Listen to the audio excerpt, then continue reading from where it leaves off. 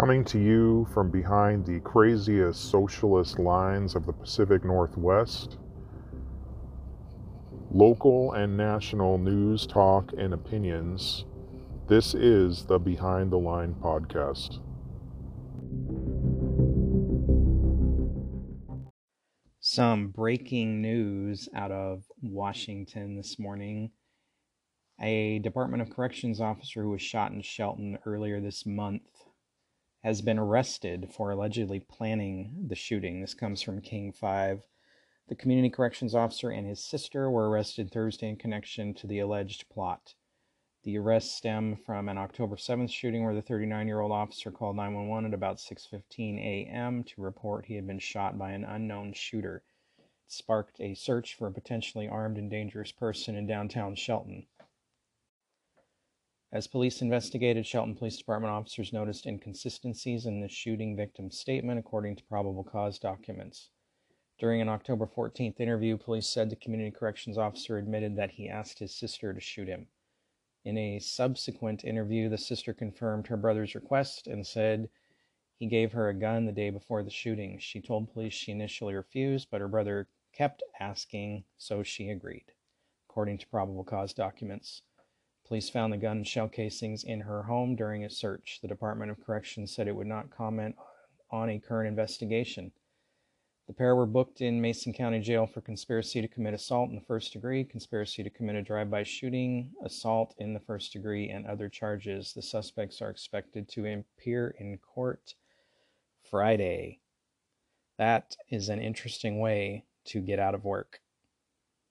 And more breaking news from Washington. Washington State Attorney General Bob Ferguson tweeted this morning that his legal team went to federal court to defend the governor's vaccine mandate to ensure a safe and healthy work environment for state employees, including those living with young children and vulnerable parents. We won, he says. So the My Body, My Choice Attorney General, who was so quick to go after Texas, is not defending My Body, My Choice when it comes to your decision to have the government tell you what to inject in your body. This state and its government representatives are communist. And if you look up the definition of communism, it says communism derives from the French communisme, which developed out of the Latin roots communis and the suffix isme. Semantically, communist can be translated to of or for the community, while isme is a suffix that indicates the abstraction into a state, condition, action, or doctrine. Communism may be interpreted as the state of being of or for the community. And that's all these people talk about, what is good for the group. Doesn't matter what you feel is good for you. It's what's good for the group, what's good for the community. Governor Inslee gave an update yesterday to the state vaccine mandate for state employees. I'm going to play this speech if you haven't heard it after I'm done talking about this for a second, but I don't think I've ever heard a more arrogant politician speaking. And when he talked about people who didn't want to get vaccinated or would refuse, he basically said, good luck. He thanked them for their service, but good luck. Wish you well. A lot of these people are people who have worked for the state for years and years, decades even. You're just going to kick them to the curb now, even though they worked throughout the pandemic already without vaccines, and somehow that was okay. But as of Monday, they'll be dangerous and can't be around people. Even though vaccines do not eradicate the virus, they lessen the effects of the virus. He's not willing to allow weekly testing as an option, even though the federal government is even willing to do that. They say that's not a viable option because you you would still carry the virus when you come to work if you got it before you get tested or whatever, not knowing. What is the difference if you're vaccinated and not testing? You can still carry the virus and spread the virus, and if you're not testing, then you won't even know. You won't even know to stay home. So it doesn't matter if you're vaccinated. They also won't look at natural antibodies, even though other countries are doing this, allowing people who have had COVID and recovered to put that on their vaccine passport. Italy just implemented one of the most strict vaccine passport requirements in the world. You have to have a vaccine passport to go to work at any job in Italy. But if you've had COVID and recovered, those natural antibodies count, and you can put that on your vaccine passport and continue to go to work, continue to go to restaurants and whatever. Why in America are we ignoring this? On the CDC's own website, it says if you've had other diseases and recovered, you do not need to get the vaccine for those diseases because natural antibodies are good enough. But for some reason, some magical reason, for COVID, that doesn't fly. Inslee also implemented some new rules about outdoor large events throughout the state, which you can hear in his speech. He was practically salivating at the mouth when he was talking about how he's going to continue to do things, that the numbers for vaccine compliance were still not high enough, and that he would do everything he can to continue to raise that number. And schools are going to be the next target. And luckily in Washington, it's got to go through quite a process to have a vaccine requirement for school kids. So it may be some time. But this is coming. I guarantee you they want those kids vaccinated, because he went on about how that's a large section of the population still mostly unvaccinated, and parents need to take care of it. Los Angeles School District has already made this requirement for all public schools, and I guarantee you Inslee will want to follow suit with what California is doing. Anyway, if you haven't heard this speech, have a listen. This guy is a sociopathic narcissist. How are we doing there? Good afternoon. Thanks for joining us. We have some really great news today.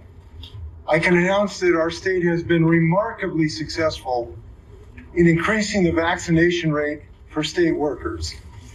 And nothing could give me more delight than knowing that our state employees have stepped up to the plate and have become vaccinated, which protects themselves, their families, and importantly, the public, to battle this horrendous pandemic. As you know, our progress has been very significant. When we started this effort, we were at 48% vaccinated in state employment. Today, we are over 90%. We are over 90% of total state employees have become vaccinated.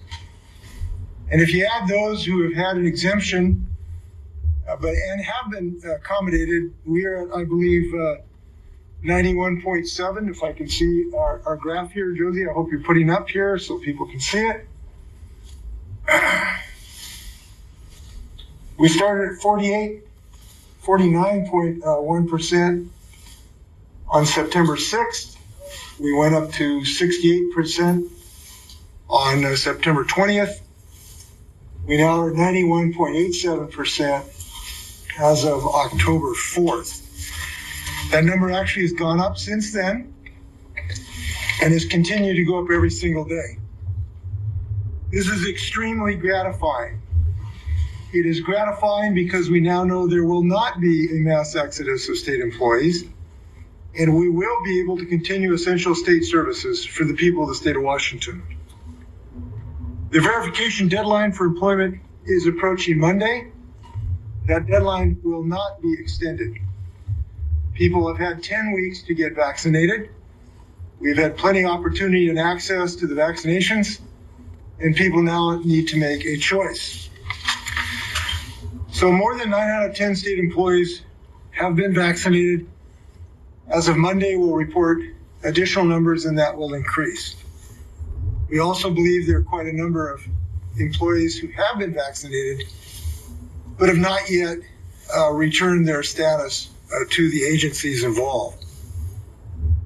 We have been successful in this effort because in Washington we have state employees who are committed to public service and who've made a decision to keep the public safe, to try to prevent increasing rates of infection.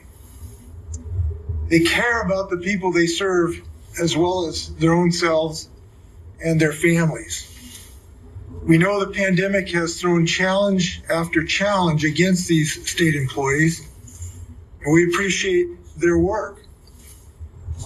Some individuals who choose to walk away from their state employment, we want them to know that we have appreciated their service to date and we wish them well.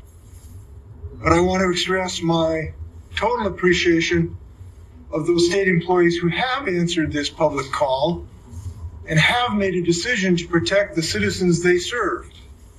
We are deeply grateful for that decision. And frequently for those folks, that has not been an easy decision. I've talked to our agency about these numbers. It's going to allow us to continue our essential services. We're going to keep operating just fine, in part because of the dedication of our state employees. There might be some operational changes in agencies, but they have provided a way to do that.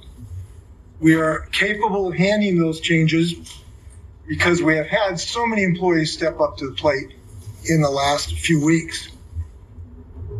So I'm optimistic also that these numbers will continue to grow even after October 18th, because I believe there will be those who will make a decision after October 18th to return to their jobs if those jobs have not yet been filled.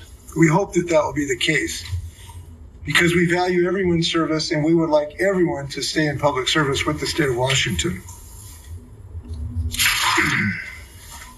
Now, I have an announcement today regarding our continued efforts to fight this continuing pandemic. I am thrilled about the vaccination rates of our state employees, but we know we have to continue to accelerate our efforts against this deadly disease. Statewide, over 70% of Washington's over 12 have been vaccinated. But we've got to continue to increase that vaccination rate. There are still 1.6 million Washingtonians 12 and up who have not started their vaccination, and more children below the age of 12. Now, we know that our cases as a percentage of the population happily have been going down. They have been showing some decline. But we know they can come right back up. So it is especially important to increase our vaccination rate for our children to allow them to stay in school. We're very happy our kids are back in school, but we will not allow another wave to shut down our schools or our businesses. So we are committed to continuing these diligent efforts. If we can look at the epi curve, there's a pretty obvious reason why increased efforts are necessary. There's a pretty obvious reason why the status quo is not good enough. And there's a pretty obvious reason of how important this issue is to Washingtonians. We have lost over 8,000 Washingtonians to this dread disease. And what we know about it is you can knock it down, but it gets back up. If you look at our epi curve starting in April 2020, we had a sharp curve. We were thrilled when it came down. If you go to July 2020, it came back. And we were thrilled when those numbers came down. But again, in between October and January 2021, it came back. And we were thrilled when they started to come down in late January. But then in July, we've got this precipitous rise again. We cannot and we will not surrender to this disease. We cannot and we will not think that the status quo is good enough. We have got to get on top of this disease and knock these numbers down. And fortunately, and it is our good fortune, We have a tremendous weapon to do that with, and that is this vaccine. And we intend to continue to deploy that weapon against this disease by taking measures that we know that work. And that is to get more people vaccinated. So, today I'm announcing a vaccine verification requirement for large events in the state of Washington. Effective November 15th, large events in Washington state will be required to verify that their attendees are either fully vaccinated or have received a negative test within the previous 72 hours. This applies to attendees who are 12 and older. This applies to indoor events with 1,000 or more attendees, and this will apply to outdoor events when there are more than 10,000 attendees. For now, this applies to ticketed or registered events that have defined entrances, like conventions, concerts, sporting events, fairs that have defined entrances, theme parks, and more. This does not cover large venues like shopping malls, museums, or grocery stores that are open to the public as part of their operations. Religious services will be exempt from this requirement, as are K-12 school-related events that occur on school property. There will be several ways to verify vaccination status, beginning with the CDC vaccination record card or a photo of that card. A printed certificate or a screenshot on your phone from myirmobile.com works. Other official immunization records from health care providers can also be accepted. Confirmation of a negative COVID test in the last 72 hours can be done using the records provided by the test provider or laboratory. So this is yet another step in an ongoing battle with this disease. We believe it is a very important one.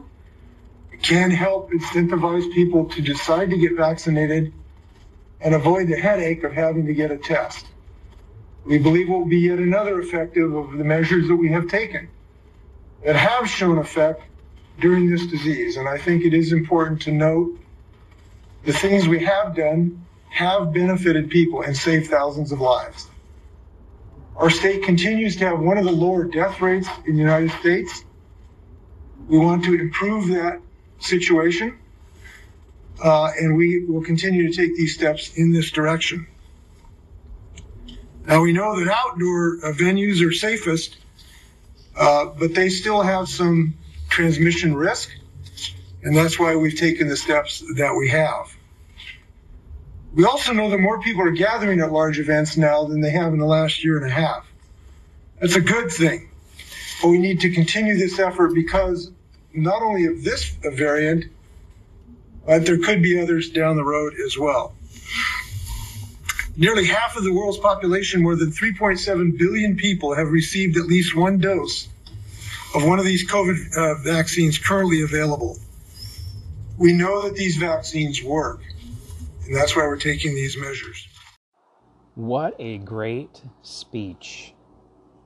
You don't have personal freedom in this state. You need to do what's best for everybody. And who decides that? Jay Inslee, savior of all. So in more news from Seattle, the campaign manager for Seattle prosecutor candidate Nicole Thompson Kennedy, Ty Reed, sent out a series of tweets over the last few days, and if you go to her Twitter account, Ty Eats the Rich, she's now locked it down so that you have to be a friend of hers to read them. Of course, she doesn't have enough balls to tweet this stuff and leave it up. She's got to try to hide it now. Anyway, we've talked about Nicole Thompson Kennedy's tweets, about how much she hates cops and they're all serial killers and that sort of thing, but these ones from her campaign manager seriously take the cake. This is in a report from Fox 13. Ty Reed wrote, and this was back in June of 2020, "This bitch Mayor Durkin, not the amazing journalist covering this story, is going to get her ass beat one day. Also in 2020 of October, Seattle police had tweeted about a shooting in the 8700 block of Seward Park. Her response to that, prayers the victim is a KKK cop, she wrote. Also in June of 2020, in response to somebody else's tweet where they said Biden's speech this morning certainly doesn't go far enough in terms of systematic change on power, economic rights, justice, but given his ideological constraints, I think it was well done. Moral clarity on Trump's outrageous actions, unifying words, sometimes the theater matters. And Miss Reed's response to that was, Crystal, you know I love you, but no, the theater never fucking matters. All his pretty words aren't stopping the police from beating our asses, so the unity bullshit is wasted breath. Hopefully his last, suggesting that then presidential candidate Joe Biden should die. She went on to turn her rage against then Seattle Police Chief Carmen Best by calling her an Uncle Tom motherfucker benefiting off the suffering of black folks. The tweets were sent before Reed worked for Thomas Kennedy's campaign. However, statements of suggestive violence have continued even after she's gone to work for Thomas Kennedy, and certainly Thomas Kennedy knew about this and knows how she, feels emotionally about these things going on. In a picture posted to Nicole Thomas Kennedy's campaign Facebook page on September 16th, 2021, Reed is seen wearing a t-shirt depicting a burning Seattle Police Department SUV in the words, quote, "This is a policy proposal," end quote. In the picture, she's standing next to current city councilwoman Tammy Morales, who also endorses Thomas Kennedy's campaign. Now, on Wednesday, Fox 13 asked Kennedy to respond about her campaign manager's tweets, and all she said was she can speak for herself.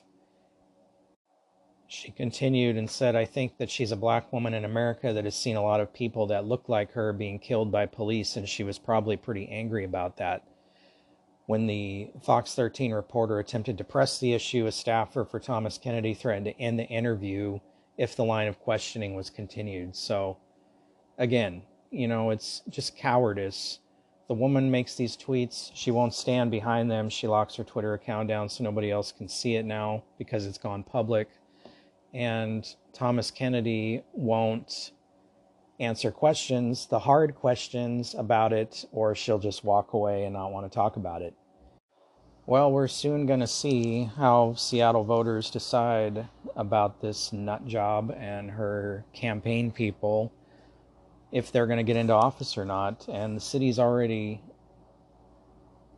on the brink, and you've got hundreds of officers possibly losing their jobs come Monday. And the city police department is already at a stage 3 emergency, which is one step below calling in the National Guard. And you're going to put somebody like this in as prosecutor, somebody who is completely on her own, does not support the Democrats, does not support Republican policies. She's an abolitionist, an anarchist. And that's what she wants. And Seattle is nearly there. And if they elect to put her into office, it will be anarchy. But as I've said before, they want chaos. From chaos comes control. And they want total control over you.